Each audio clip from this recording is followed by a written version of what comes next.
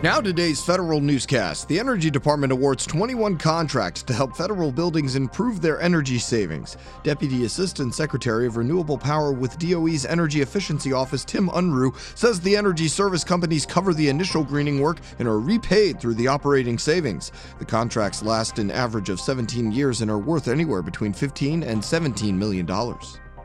The Pentagon may have found a replacement for its Common Access card through a Canadian company. Federal News Radio's Jared Serbu has more. The company, Plurilock, has reached a deal through the Defense Innovation Unit Experimental to pilot its system in one of DoD's combat support agencies.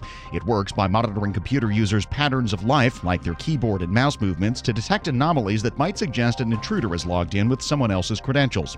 DoD's trying to replace the CAT card, the smart cards its employees currently use for two-factor authentication, by 2018, and has said it wants a suite of technologies that employs multiple factors. Jared Serbu, Federal News Radio. The Defense Department considers cutting a policy which gives talented foreigners a faster way to U.S. citizenship through the military. According to the Washington Post, the program recruits immigrants who have medical and language skills. Canceling the program could leave 1,000 recruits with no immigration status and susceptible to deportation. Agencies must present a policy to comply with President Trump's Buy American and Hire American executive order by September 17th. Guidance from the White House also lays out exemptions that will be allowed. The report to the Office of Management and Budget and the Commerce Department also must include ways agencies will try to reduce how often it applies exemptions. Congress wants the Veterans Affairs Department to expand its acquisition internship program. House lawmakers on the Veterans Affairs Investigations and Oversight Subcommittee see the bill as a way to train more young talent and fill as many as 2,500 contracting vacancies.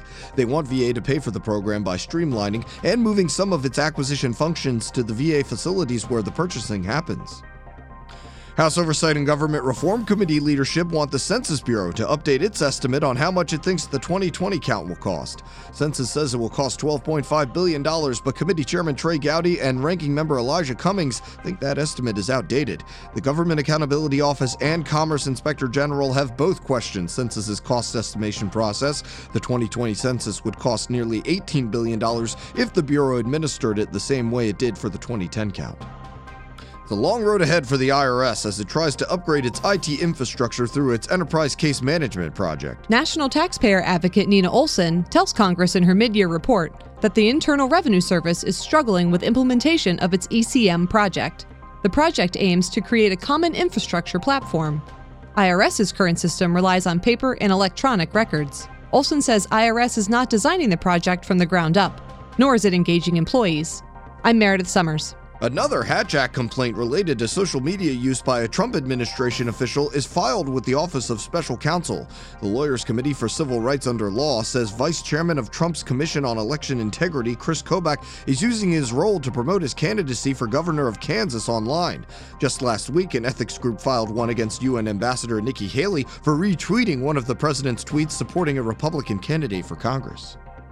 A State Department survey shows deep dissatisfaction with long-standing problems and with current leadership. More now from Tom Temin in today's management report. 35,000 state and USAID employees responded. State handed the final report to the Wall Street Journal 2 days before releasing it. Employees, third in line, get to see it today. From the newspaper report, little is surprising. Employees say there's no clear vision for the future, and they worry about proposed budget cuts and potential departures of talent.